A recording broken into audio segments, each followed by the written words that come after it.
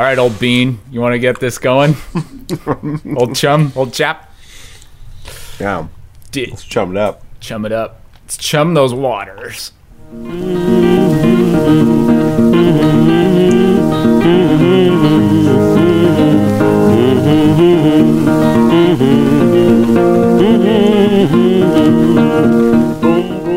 Hey, old chums, it's Think Outside the Box Set, the internet's only hot take machine, and I'm Nathan Hunt. And I'm your number one chum, Cameron DeWitt. This is season 22, episode 2. Yeah. We are discussing Grace Jones's Fame. And also her we're album. Discussing her album, Fame. What a great joke. What a great way to get started. We're having fun already. We're so good at this.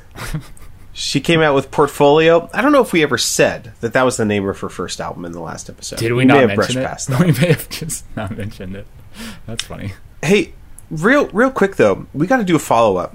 Oh yeah? I keep forgetting to mention this every single time. Great. But I'm pretty sure Britney Spears got freed like a month ago or so. She did. Yeah, I heard that. Yeah. We freed Britney. We did it. Mission accomplished, Banner. We were the you and straw. I. Yeah. It was our discussion of her that I think really changed the cultural conversation and changed that judge's mind. Sometimes it's worrisome how much power we have. Like, with great power comes great responsibility. But we've been using it for good, I think. Yeah. We free Britney. You're welcome. You're welcome, everyone. I'm assuming Britney listens. But no, in all seriousness, that's like fucking great. Yeah. She's been doing a few spicy things on social media, I hear, since being great. Released. What was the one I saw So is recently? everyone else that isn't in a conservatorship. Yeah. Post those thirst traps. You can do what you want. Britney tweets. I'm trying to figure out what her. I saw something recently that was she's Diane Sawyer. She went off on Diane Sawyer for the interview from 2003. Great. Yeah. Gloves are on. Off. What do people say? Gloves are on and off. The gloves are on because it's time to fight. Boxing gloves are on. Yeah, but the kid gloves are off. Yeah. We're going to box at the kids' table. Box at the kids' table. Yeah, so we'll put a link in the show notes, but she tweeted some stuff including about Diane Sawyer. She can kiss my white ass. Great. Yeah. Fantastic. Well, yeah, we covered her a while ago. I don't know. However many ago. But I don't know if we have any other updates that we need to follow up on. We can jump into Grace Jones. What a weird It just kept organically not coming up. Yeah, it's true. So it's another disco album. It's another short, 40-minute album with 7 tracks? Yeah. Yeah, with the first side being a disco medley. Mm-hmm. Although in this one, I would say that I like the first 3 a lot more. I feel like it's actually front-loaded with kind of new stuff, and I wasn't crazy about the B-sides.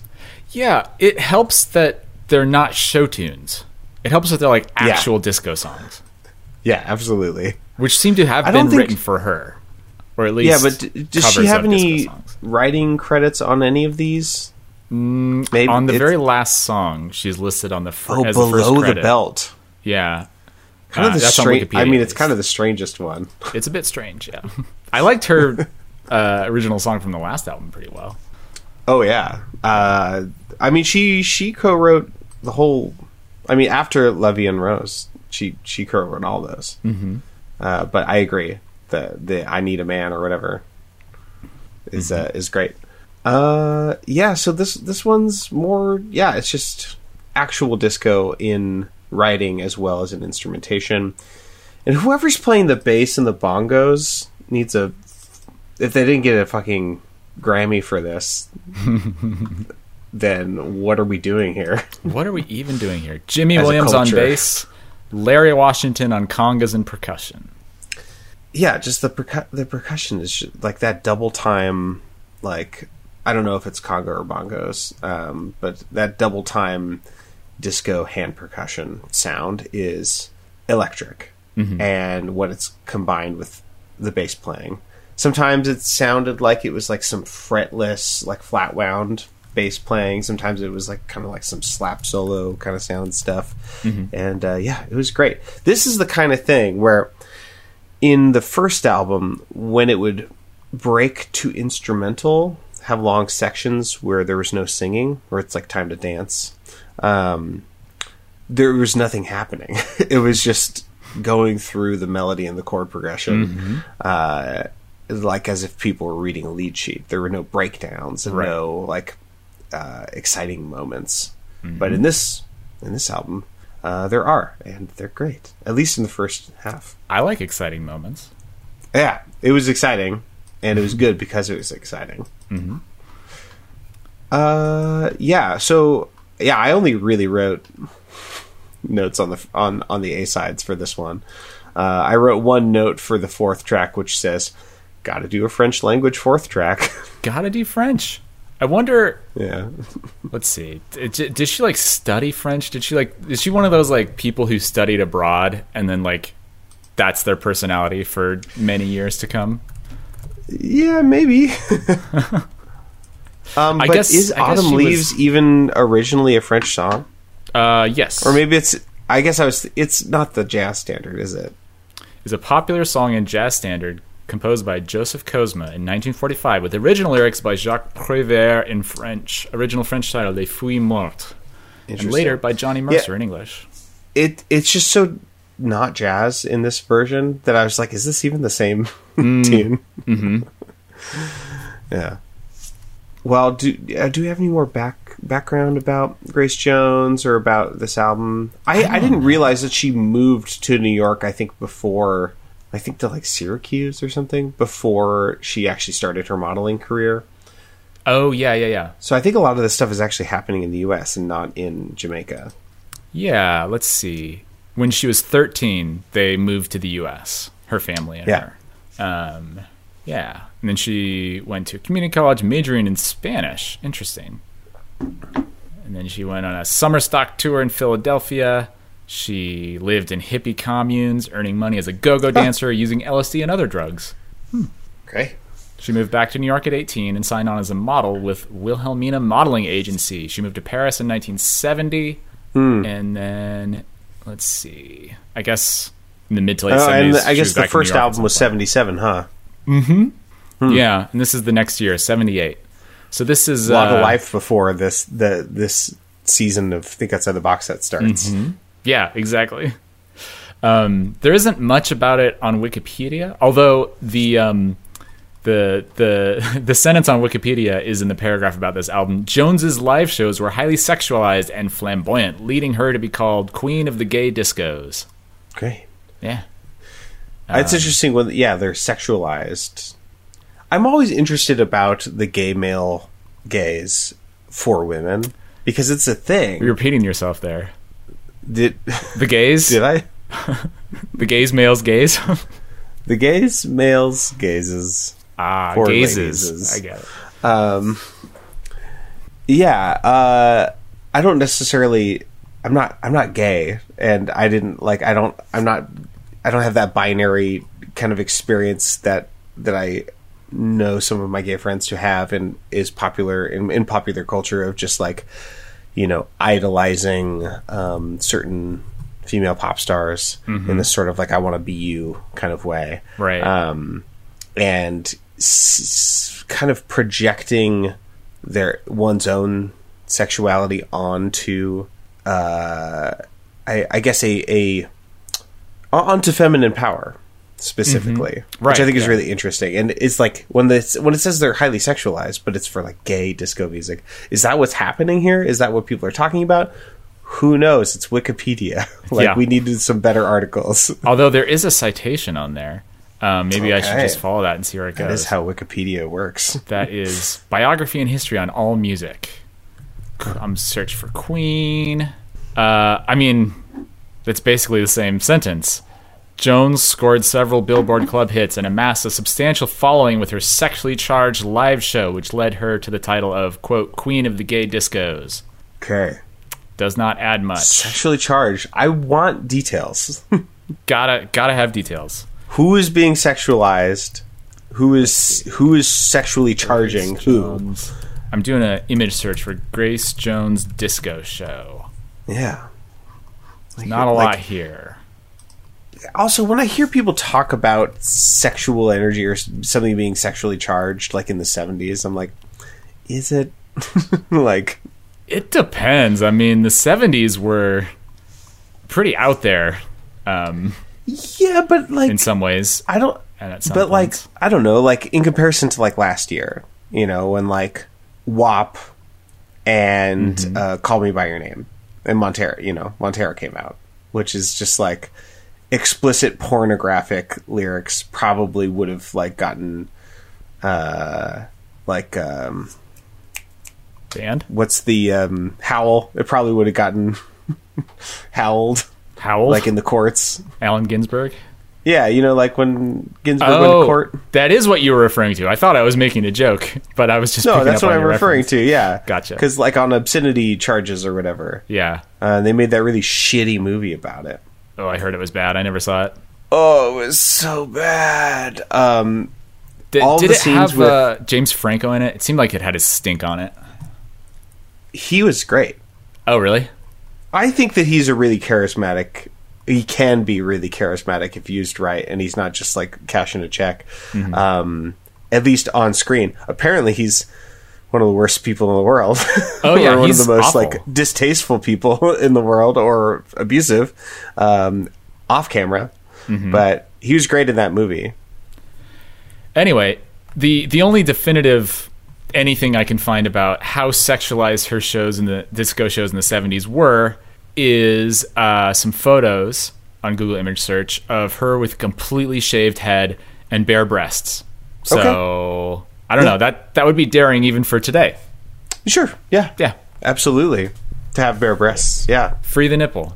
I'm also interested in like the sexual charge, like who is saying that and from what perspective, and who is the sexuality for, and how is that all working out? What's the locus of desire? Like, is it about her and how sexy she is and how desirable she is, in the same way that like I guess WAP like is about like these women's like sexuality and we are meant to be desiring her? Or is it about a sexual being who is expressing desire for someone else, potentially like a man, in a way that can sort of lend identification to a gay male audience? That question is still unanswered. That's funny that you say like put WAP in those terms though, because WAP is doing both. Yeah, as I was saying it, I was like, it's probably not a great fit, but it is the thing you said earlier, and I was trying to tie it together with a neat little bow, and it didn't work. Well, in the chorus, they're like, they're talking about their wet ass pussies, but in a lot of the content of the verses, it's about desiring men, and at one point she's like, what does she say? She's like, I want you to hit that little dangly thing from the back of my throat. She's like prosaically like describing a uvula as if she doesn't know the word for uvula in the rap, and it like is really funny and and totally lands. But like, I guess what I'm saying is, in that moment, it feels like she's talking about like wanting dick, and that's what it's about, not about being an object of desire. So yeah, I mean, I would be curious to know what gay men think about that song. Me too. If they feel like it's enticing to them as a sort of point of identification or something. This is interesting. Like, us talking about Grace Jones, because she came so much before these other pop star women that we've covered on the show, who are sort of avatars for gay sexuality and identity, like Taylor Swift, definitely is that. Britney Spears definitely is that, and they've both eventually realized that and embraced it. We've talked about doing Lady Gaga, which I think we should eventually do. I mean, because talk about public image versus the actual craft, right? That's a conversation I want to have, and something I want to dive into. But yeah, Grace Jones is like doing that like directly, like 50 years before any of these people. She's a trailblazer. So, yeah. I mean, this is like pre Janet Jackson. Like, are there many examples of like sexualization in pop? I guess female sexual expression in pop music before this. I can't think of a ton. I mean, there's Madonna would be after, I guess. There's like the relatively chaste things of like, Mr. Postman, or like those kinds of like girl group songs. Or similarly, like, I guess some of the like what's the Diana Ross and her band? What were they called? Supreme. Yeah, the Supreme. Is that what they are? Yeah, they're all these superlatives. Yeah, I was thinking of the Temptations, but I was like, no, that's the dudes. Yeah, those are the fellas. Yeah, that's the fellas. So she's like, but it doesn't sound like. I mean, to this point, she hasn't achieved much mainstream success. It's not like she's out on a like stadium stage performing like sexualized music or anything. Yeah. Huh. Well, should we jump into songs? Is there anything else? I felt like we needed to talk a little bit about what we're doing here before we talk about the song "Do or Die." Yeah. I don't know if I'm gonna have a ton to say about some of these songs. So me neither. Let's get into "Do or Die." But all you ever tell me is no. You make me run, run, run. You say you're having none. You make me run, run, run. Trace me with a gun. I'll never give up. I got to do or die. I'm reaching for the sky. I've got to make you mine. I don't like that she's forcing me to make a choice. What if I want to do and die? Come on. Yeah, I don't want to be passive. I also don't want to live. Life is a never-ending torture. There's something about that chorus, and I'm calling the end of that sound sample the chorus. I couldn't figure out what was going on, but something about the phrasing made it feel very like enjammed almost. Like when the chorus starts isn't quite when I thought it would. Like there's something happening on a phrase length. Should we define our terms, what enjambment is? You should. Okay. I'm just talking out of my ass. Yeah. Define my terms, please. I would love nothing less. Enjambment is just when a phrase semantically continues past the end of a line. So let's see, what's a good example of that? Is there any off the top of my head? I mean, it shows up in poetry a lot. Like it's one of the main devices left after the move to free verse, or not free verse, but free poetry. I forget what it's called. Because free verse is iambic. Maybe I'm actually talking about some sort of form of musical enjambment then. Maybe I'm kind of playing fast and loose with this term. Yeah, I mean, there's an example here in the chorus. No matter how you try, you'll never change my mind. I mean, that is a not very explicit, or like that doesn't do a ton for the meaning of what's going on. But it does have that little pause in there. No matter how you try, you'll never change my mind. There is that pause. And typically when we talk about enjambment, it's because we're talking to an enjambment that draws attention to itself, that will have some sort of double meaning. Yeah. Well, maybe I was trying to draw some sort of musical kind of metaphor there, but I don't know if I have anything to say there. I think the phrasing is interesting. Where the starts of phrase land in the structure of the chorus there are interesting. Mm-hmm. You make me run, run, run, say you're having none. You make me run, run, run, chase me with a gun. That's a bit of an odd line, wouldn't you say? It's really weird. Why is this in here? I'll never give up. Because this song is about it's about not taking no from an answer. No for an answer from a man. Mm-hmm. It opens with the lines, I've been called an operator. I can sell an Eskimo snow. Baby, you're a captivator, but all you ever tell me is no. Yeah, chase me with a gun. She's the one who's doing the chasing, and she's saying, like, if you want me to stop harassing you, you're going to need to chase me with a gun. Yeah. Joke's on you. I'm into that. I'm into that shit. Yeah. I mean, this is... I don't know. I mean, I think it's supposed to be hyperbole.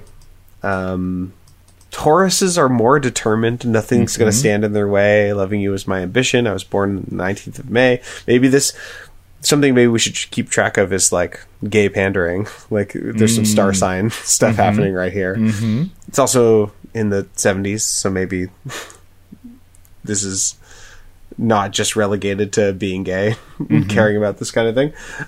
True. But this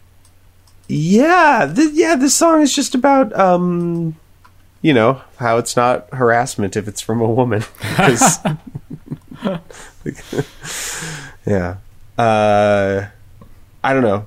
Best read on it, I would say, is that it is hyperbolic, and that I would hope so. that if anything, it's about a woman naming her desires. Mm-hmm.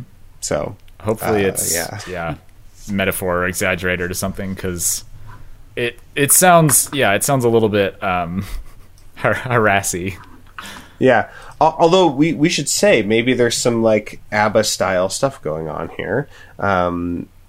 Grace Jones did not write this song, according to Genius Lyrics, and I believe according to the Wikipedia page. That's true. It's written by Jack Robinson and David Christie. Maybe this is the way that they want women to treat them, or the way that maybe this is just something that sounds... It's like, yeah, this will be an attractive idea to men. It's just like women... being the pursuers. Yeah. Men like to get chased with a gun, I think. Right? Is that right, men? Yeah. Stand Speak your up if you ground don't. in love. Oh, Jesus. Well, I hope we come up with a better episode title than that. I don't like that, but I'll Ooh, put it's it up. not great. Well, a little personal challenge. Yes. We'll see if we can do better than that. I have some more sound samples. I wrote down here, cool instrumental hook. I believe this is just one of these instrumental moments that doesn't feel like it's just sort of treading water until the vocals start again. But in this album, it's like actually well thought out, and some nice instrumental moments. So you want to play that? Yeah.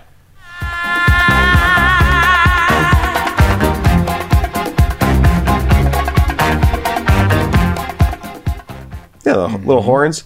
It's just a really simple melody. Do, bo, da, do, do, do, boom, boom, do. Just like a simple, catchy hook. That kind of stuff wasn't in the last album, and it makes a big difference. Yeah. Similarly, there's this moment. This actually happens a few times throughout the album, but where there are some background vocals that are in unison with another instrument, and in this one, it's strings. Do you want to play the BGVs and strings sound sample? Yeah. I thought this was just a great moment that isn't repeated. It's just a lone moment on the album. It's pretty interesting.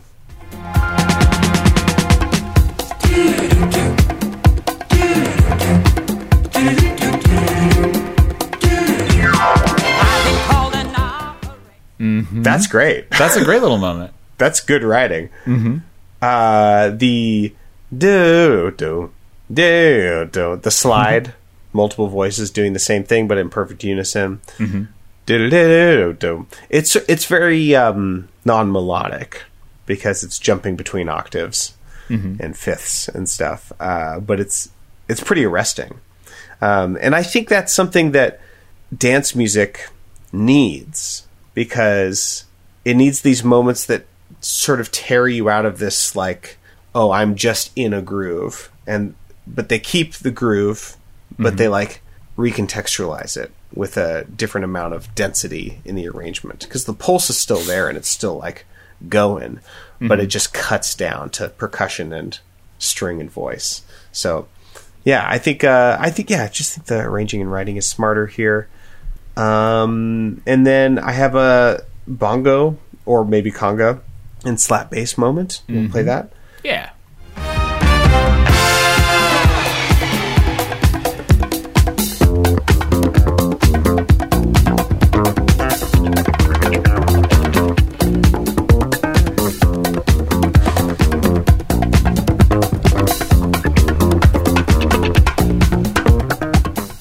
That rules.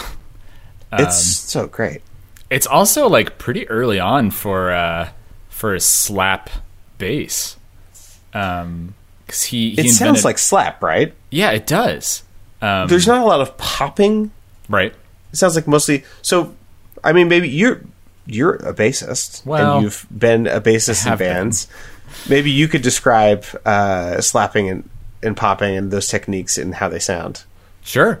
Yeah. So slapping is when you take your thumb, typically, and you smack it against the strings, either like on the fretboard or above it. No, that's smacking. Smacking. You just kind of like, That's smack bass. Smack bass. We're talking about you slapping. slap it. You slap your thumb against the string.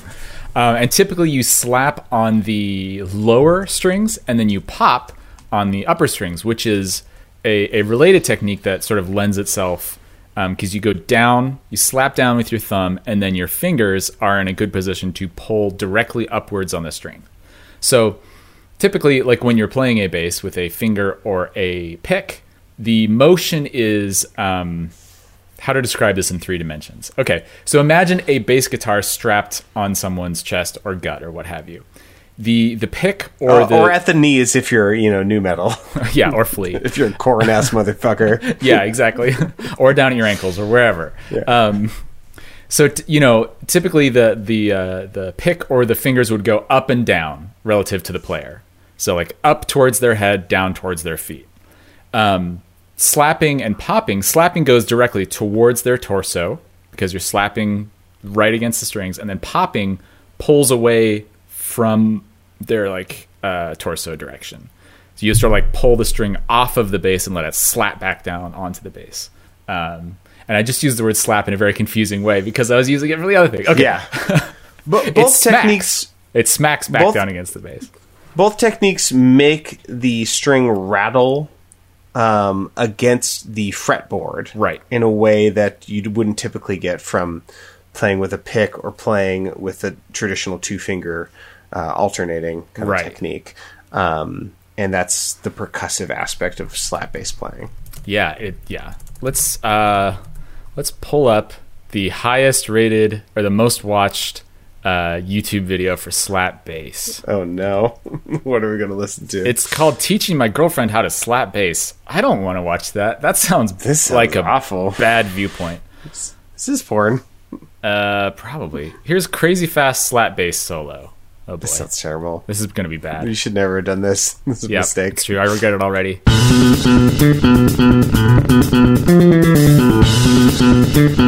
Is this MIDI? Sounds like it. He's just got a bad tone, I think. Wow. Well, that was disappointing, predictably. How about 10 greatest slap bass lines of all time throughout history?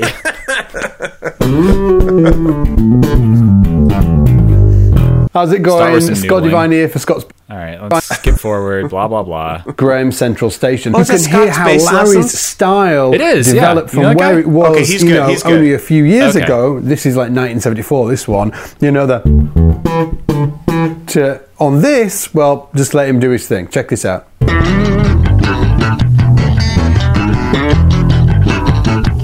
Yeah, here we go.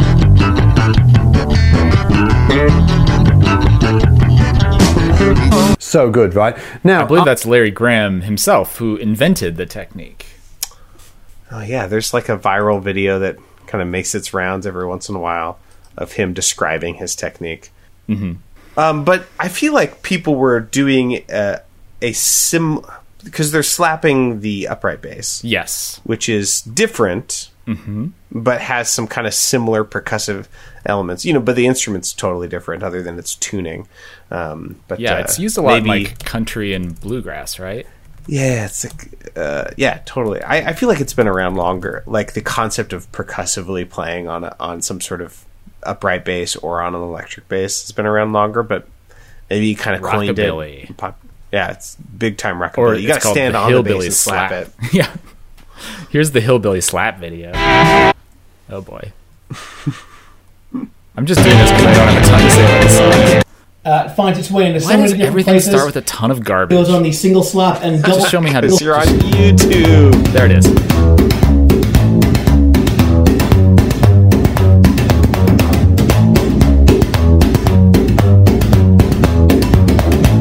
So related, also very percussive, but different, and like mechanically different, and produces a different sound. And that's, but it's also similar somewhat because you're using like basically your entire hand to smack the strings directly against the fingerboard. Right. You don't need that much for an electric bass. Right. If you did that on an electric bass, it would sound like garbage. It would be terrible. Yeah, it'd be very overwhelming. You have a little more precision. It's a very powerful instrument. Yeah.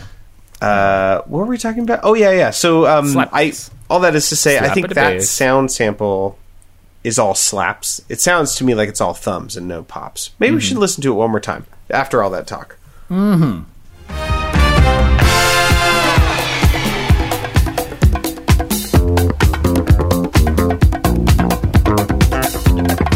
Those might have been a few pops. Those were pops. Those were pops.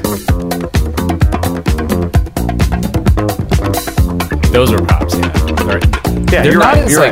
They're not as like quite as like trebly and like they don't have quite as much attack as oftentimes pops do, but I think they're pops. I think that whatever tone is on this amp is a really interesting choice. It sounds very sort of cheap and it's very midzy, sort of like a shallow tone. Yeah. There's not. I like it. There's not a ton of low bass to it, but it also doesn't have like a lot of high end either. Yeah. A lot of high mids. I have one more sound sample, and it's just the transition between the first and second track because it goes right into it. But I think there's some like interesting kind of harmonic contrivances happening here in order to flow into the next song.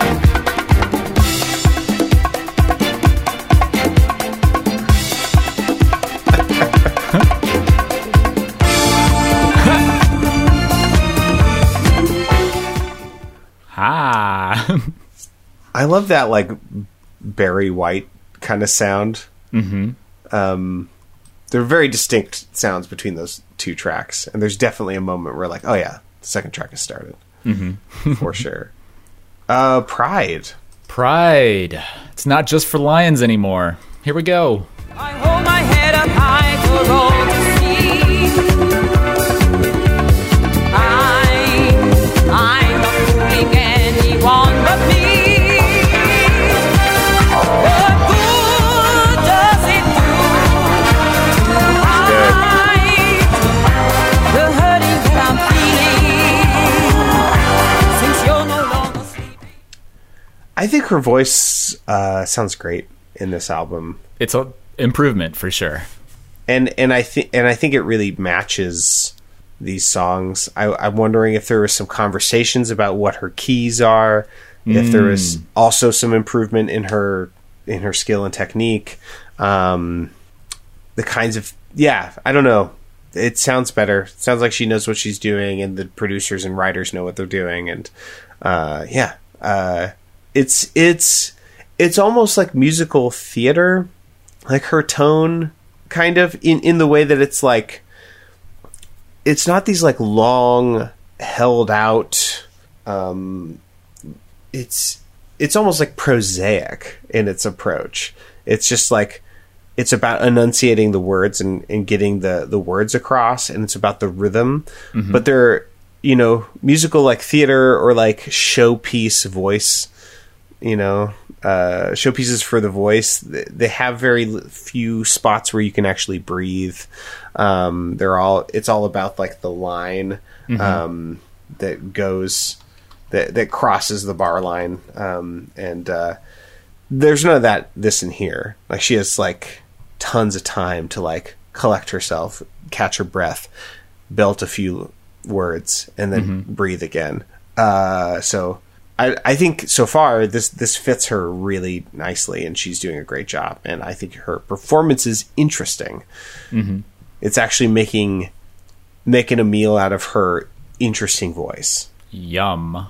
Which isn't. I wouldn't say her voice is like conventionally beautiful, and I feel like they're figuring out how to use the character of her voice, at least how it is at this point, to make compelling music. So. So this is a song about swallowing one's pride in order to gulp, make a meal of one's pride, to ask someone to unbreak up with you, basically. Pride, a lot of good it does alone at night. Pride, it doesn't matter now who's wrong or right. I hold my head up high for all to see. I'm not fooling anyone but me. That, for some reason, that sounds like an ABBA lyric to me. I hold my head up high for all to see. I'm not fooling anyone but me. I don't know why that makes me think of ABBA. Yeah, I mean, it's another just like couple dudes writing for women to debase themselves and say, I'm a fool. It was all my fault. Yeah, the woman. Fucked up. I am the problem. Which, again, like, I think it is, I like these, when I think about like why the women in ABBA or Grace Jones like would like want to sing a song like this, it's like, it's a great character piece. Yeah. You're getting like depth, and you're getting to like play some different. It's cool, the idea that like a woman gets to be vulnerable and gets to play the fool, and because that's been the realm of the male voice in popular music for so long. It's just like, I fucked up. I lost my one true love, or couldn't get over my jealousy, or I wasn't vigilant enough, or whatever. And it's cool to hear this from a woman singing it, even if it's written by men. So I agree. Just that fact alone, I think, is cool. And I think the optics are strange from where we're at now, but I understand why they would want to sing them. Yeah, they're great songs. Yeah, I mean, it's there's more substance to this song than a lot of pop songs, honestly. Pride, I had to have my way or not at all. Pride, I thought you would be the one to hold, so I'm asking you in all humility, would you please come back to me? Yeah, I mean, there's lots of pop songs that are like, I want you back, but they have that kind of theme. But it's interesting to hear one talk about it explicitly in terms of like pride and humility. And like insisting on one's own way in a relationship. Also, speaking of gay pandering as something to keep an eye on, I wonder how widespread the use of the word pride was at this moment. Apparently, it was first used in around 1969 by Tom Higgins, a gay rights activist in Minnesota. And then I wonder what the first Pride March in New York City was. I mean, this song is anti-pride. Well, and it's in lowercase p pride, at least. This is saying like pride sucks. So it's bad. There might be something there, but let's see. Stonewall spread. Oh man, the Wikipedia. Just for in this case you were wondering, article. I need you so. Doesn't matter now who's wrong or right. There's some kind of like John Mayer style, like "Baby, come back to bed" kind of energy. We could fight in the morning. Yes. Looks like the first Pride March in New York City was 1970. This is a cute detail. The march took less than half the scheduled time due to excitement, but also due to wariness about walking through the city with gay banners and signs. Shit. Yeah. Two sides of the coin. Very exciting. The threat of getting hate crimed is exciting in some way, I guess. Cool. I feel so titillated. Yeah. So, I mean, I guess also just like thinking about how much do people pay attention to the words of any song, especially if they're dancing on a disco. Of course. And if they just hear the word like pride, showcased the way it is in the song Pride. It's like, is it pandering, or is it just them actually talking about the mortal sin of pride and how sure. you'll go to hell? Yeah. I think it's something I like the idea of like we haven't looked at the pander meter for a while. We talked about this all the time with our first recording artist, Troil, otherwise known as Garth Brooks, otherwise known as Garf, because we wanted to answer the question, like, you know, it seems like he's kind of the father of pop country music in a way, and to what extent is he responsible for the pandering nature of pandering to white supremacy and to fascism, and also to like rural, like shallow representations of rural culture, rural cliches. Yeah. And I think ultimately the answer that we came up with is he didn't really do any egregious pandering until he took a long break. And then he came back and country music had completely changed, and he made his worst album. Yeah. 2016? Man Against Machine. Yeah. Which is where a little baby told God. It was the worst thing to happen in 2016. I don't think anything else bad happened that year. I think it was all pretty good. Sunshine and Roses the rest of that year. Man, was Man Against Machine 2016? I thought that was Gunslinger. Oh, maybe I'm thinking Man Against Machine was 2012. Gunslinger was actually, if I remember right, it was fine to good. I think Gunslinger had like BEERUN in it. Oh, yeah. Man Against Machine is 2014. Okay, that sounds more right. Sorry about that. Gunslinger was 2016 and does not have BEERUN. Okay, BEERUN. What album is that from? Scarecrow? Scarecrow? Anyway, it'd be fun to bring back the pander meter for Grace Jones to be like, is this like a prototype of the female pop singer who becomes an avatar for the gay community, even though I still haven't read anything about her being queer in her orientation at all. But she is more, at this point, it seems like she's more queer by association, and queer in her company. Yeah, I don't know. I haven't listened to the episode, but I don't know if you left any of it in. But post episode last week, we went through the Wikipedia famous bisexuals article. We went through the registry, which is a totally unproblematic notion.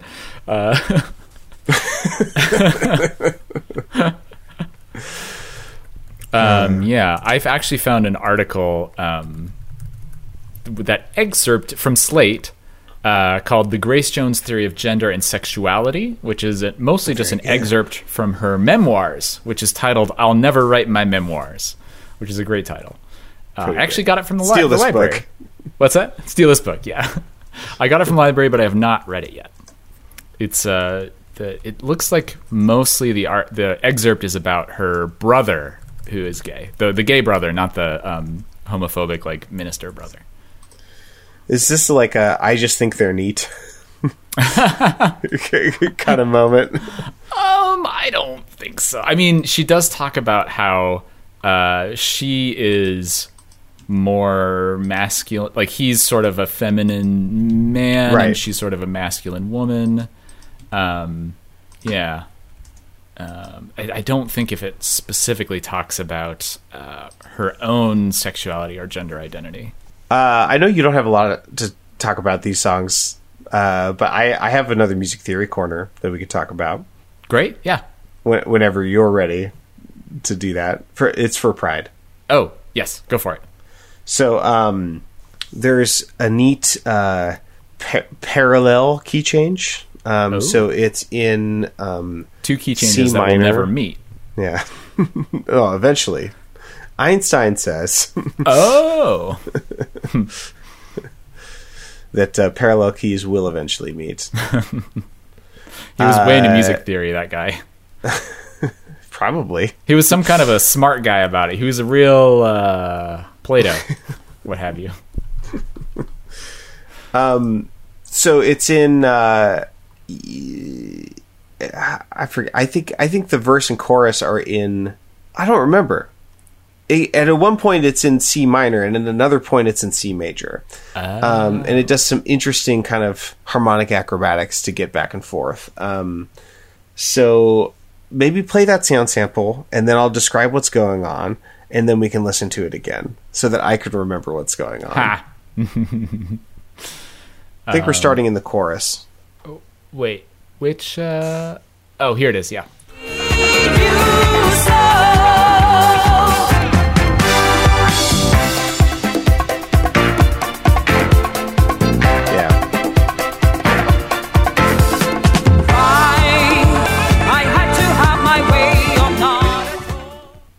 Okay, so it's actually hard to hear in this sound sample, but it's in that little dun dun dun dun dun dun dun dun dun dun dun dun dun in that little section. Mm-hmm. It's in C major there, or I guess you could say C mixolydian maybe. So it's doing C major chords. I wish I could say that. I wish you could. It's hard to pronounce.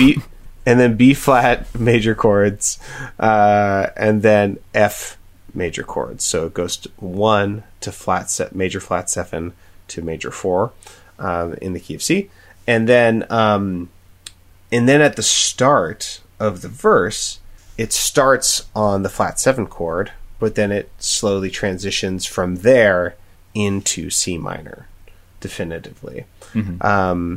So it has this very gradual shift back to the minor key. But I don't think I actually got there in the sound sample. But you can hear the beginning of it. There's, I think, one little chromatic alteration to the chord as it like moves into the minor that you can hear at the very end. So play it one more time. Okay. So the chorus is going to sound. I think if I remember right, the chorus is in the minor key, and it's sort of a surprise when it goes to the major in this little hook. Okay, here we go.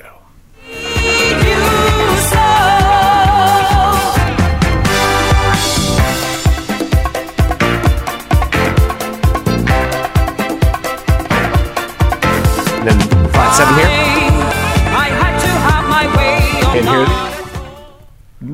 here it goes into that chromatic. Get rid of the fade out if that helps. Oh, maybe. Yeah, just play that last little section there. We'll see if I can.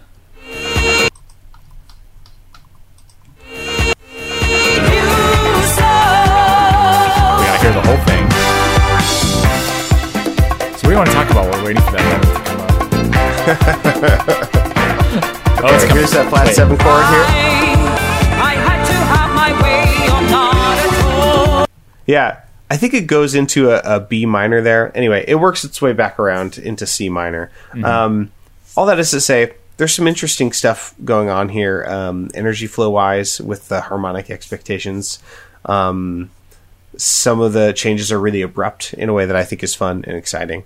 And if that was too heady or not explained eloquently enough, here's another bass and bongo breakdown.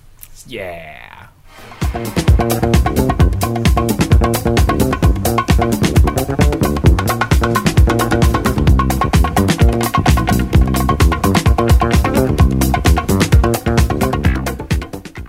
That's amazing. That's so good. That sounds like a little bit of the alternating fingers. Yeah, that's some finger style. That's some finger banging on that bass. Yeah, it sounds like the muting that's happening is happening with the right hand as opposed to with the left hand, which I feel like is usually what happens in slap bass. Mm-hmm. But yeah, it's so also very percussive and short and very mid. Mm-hmm. No bass or treble there. Yeah, it's great. This is a better album. Yeah, exactly. At least these first 2 songs. It's getting late. I don't know what else to say about the rest of this album, honestly. We should talk about Below the Belt because it's one of her originals. Below the Belt. Do you know? Yeah. We've covered 2 songs. I know.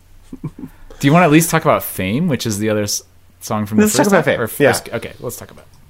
Take a peso, you were the one that I needed. But stars must be love, they're so far above the screaming crowd.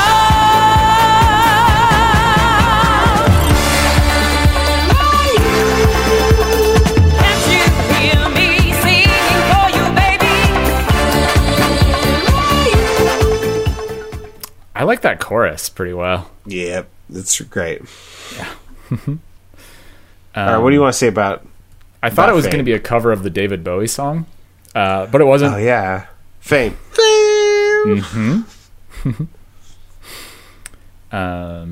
Yeah, it's let's see. Fame, like to make me a name, nothing less than the best for me. Fame, trading love for a name, and there's no one to blame but me.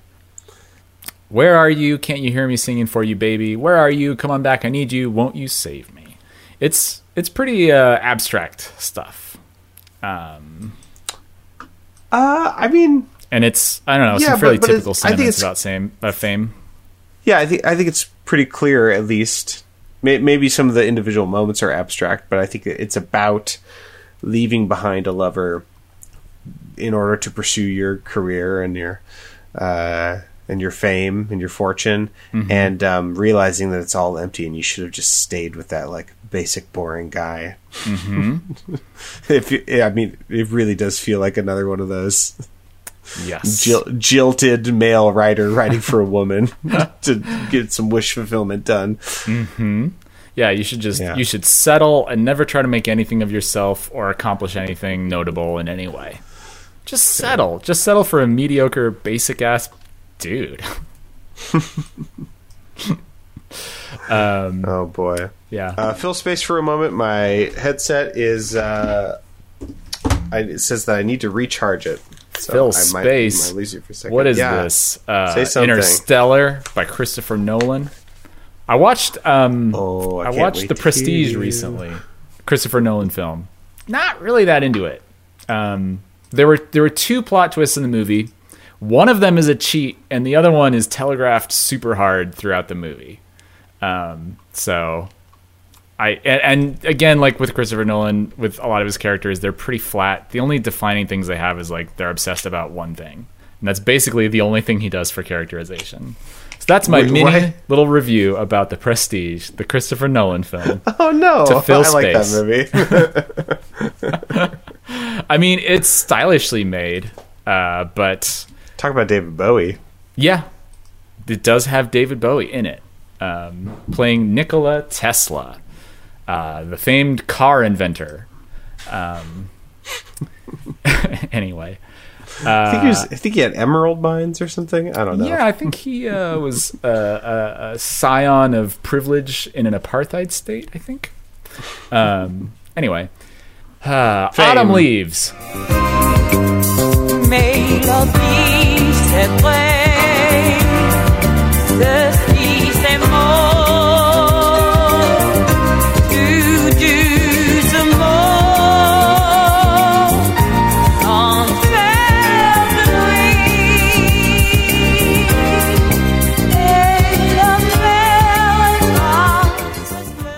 Yep.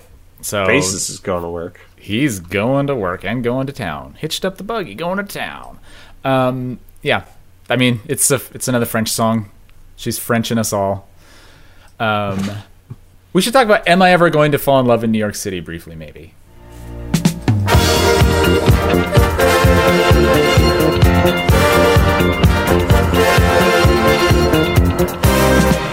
These octaves. I love it. Am I ever gonna fall in love in New York City? Will I ever so brassy. So far from Tennessee? I love how brassy she is on this song. She's really belting it out. Putting some Liza Minnelli energy here. Yeah. It's also very amusing for her to sing, Am I ever going to fall in love in New York City? Will I ever find a home so far from Tennessee? You know how Grace Jones is from Tennessee? Tennessee, yeah. Jamaica, that is. Chattanooga town. And you know how every every city has a little Chattanooga town. The Tennessee Quarter. Yeah, get hot chicken. Fiddle tunes. Yep. Let's talk about Below the Belt, and then we'll be done. Yeah, it sounds good. We skipped All on a Summer's Night, which is fine. Just remember the rule. Not below the belt. Below the belt. Below the belt. All pain is felt. From right to left. Just watch my legs melt. This is an odd song because it's taking the below the belt rule from boxing and using it as a metaphor, or not even really a metaphor, but it's kind of about they're establishing ground rules in a relationship for the kinds of things they can do with people outside the relationship, I think is what it's about, right? You can do, you can hit your mic really super duper hard.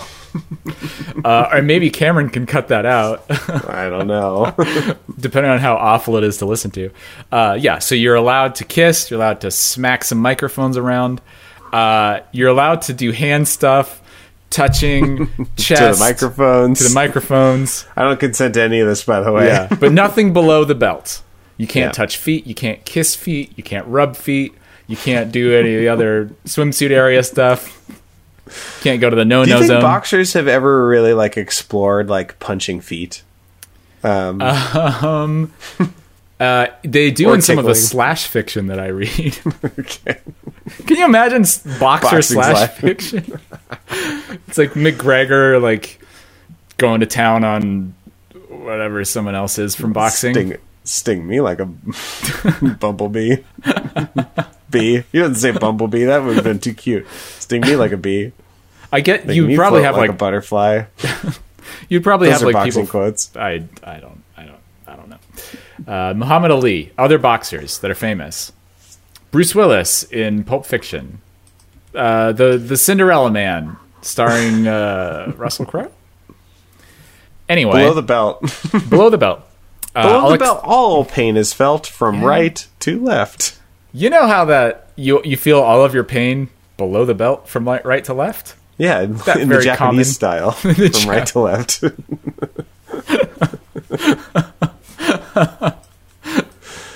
That's a funny thing to say. I can go the time distance with you. Some of these lyrics might not be accurate. Just remember the rules, not below the belt. No cheating, that's what I said. No hitting below the belt. I don't want your macho attitude. I didn't make all the rules below the belt. Yeah.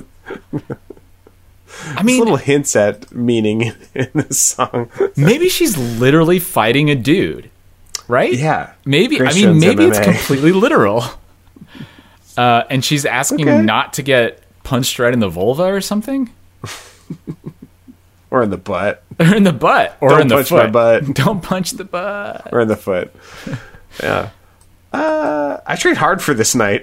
I trained hard for this fight. Parentheses literal. Not to lose it. You are stronger than I. No need to tell a lie just to prove it. Yeah.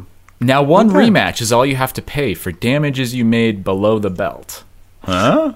He didn't follow the rules. You know, when you get hit below the belt in a boxing match, you gotta fight that person again. That's my least favorite thing about it.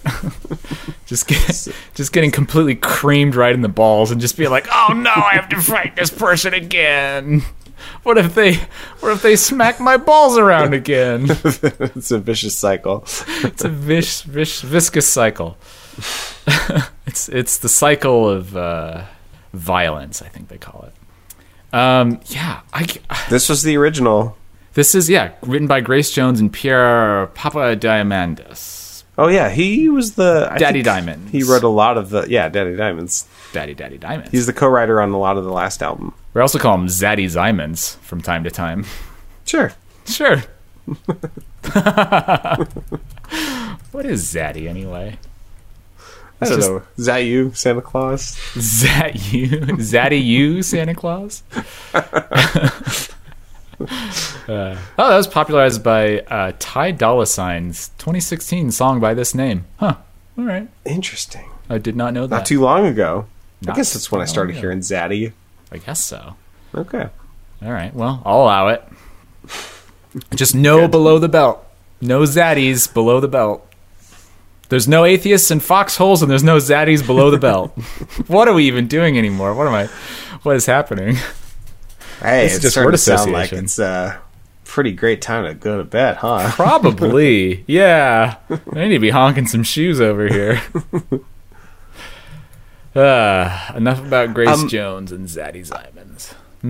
Having a kid who's, coming up on 2 years old, there's just some ways that we treat kids that I think we should treat adults as well. As like we say to him all the time, like, "Oh, you're so tired." It'd be like offensive to say an adult to that, but like if an adult said that to me, and I didn't think they were insulting me, it'd be like, "You're right. I need to go to bed." I would love for someone to say to me, just, "Does honey, someone need a nap?" Yeah. Or, "Oh, stinky. Sounds like someone needs to be changed." Or are you hungry? Or are you grumpy? All those good things. Yeah, we should infantilize everyone. I can agree with that. Well, we'll be back next week with Grace Jones's final disco album, which is called Muse. After that, she goes into some like new wave kind of stuff, which I think is probably her more acclaimed music. Yeah, I'm excited. Probably more successful, I would guess. Yeah, I think this disco shit is fun, but it's not like the best disco I've ever heard. It's not the best disco, and it's I don't know. There's not a ton of substance to a lot of these songs. But until that time, until we talk about Muse next week, you can visit us online at boxset.website, email us at email@boxset.website, tweet us at Tobias Podcast, join our Discord. The link will be in the show notes. You can support us in a few ways, including writing a review on iTunes or sharing the show with people. Tell them about it. You can also support us even more directly by going to our Patreon at support.boxset.website. You get access to all of our bonus materials, including a weekly mini show called What's in the Box Weekly. This week, Cameron talked about the Animorphs. All of them. All of the Animorphs. And I talked about an extremely good movie called Cabaret, which I think everyone should watch, and I had some thoughts about. The other thing you should do is you should listen to Cameron's other podcast, Get Up in the Cool. I say it every week. It's truer and truer every week. They just released the Christmas episode recently with the hog-eyed man. Get Up in the Yule. Get Up in the Yule. It's a delight. It's great. Everyone goes. Did you hesitate saying hog-eyed man because it's probably like problematic somehow to say that? No, I was deciding if I was going to say it right or wrong. Oh, yeah. And I said it kind of wrong. You should tell the hog-eyed man that they should drop the It's cleaner. But yeah, go check that out at getupinthecool.biz.pizza. Yeah, that's right. That's right, folks. .porn.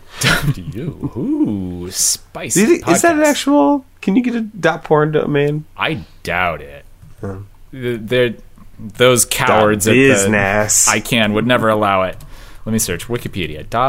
.porn. Oh, there is a .xxx. There it is. There you go. Getupinthecool.xxx. Let's see if it's available. Shit. In 2005, the Bush administration pressured ICANN not to adopt a .xxx because of increasing concerns about the impact of pornography on families and children. That's nothing. Yeah, I mean, we're doing fine out here without the .xxx. Oh shit! Apparently, in 2012, the ICM registry announced their applications for additional sponsored top-level domains .sex, .porn, and .adult. Wow, .adult. Get up in the cool. .adult. That's so funny. Like the way that adult is used as a synonym for like porn or whatever. Yeah. Yeah. That's all we do. That's adults. It's sex. Constantly just banging each other. Yeah. Adults bang, everyone. All right. Well, until next week, I've been Nathan Hunt, and I'm going to stand my ground in love. I've been Cameron DeWitt, and is that a you, Santa Claus?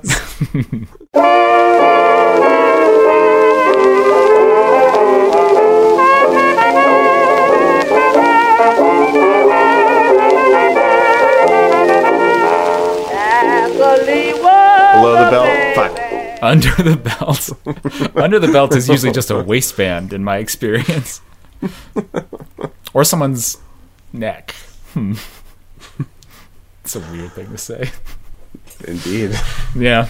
Cut that out. All right. And cut out the part where I was joking about cutting it out.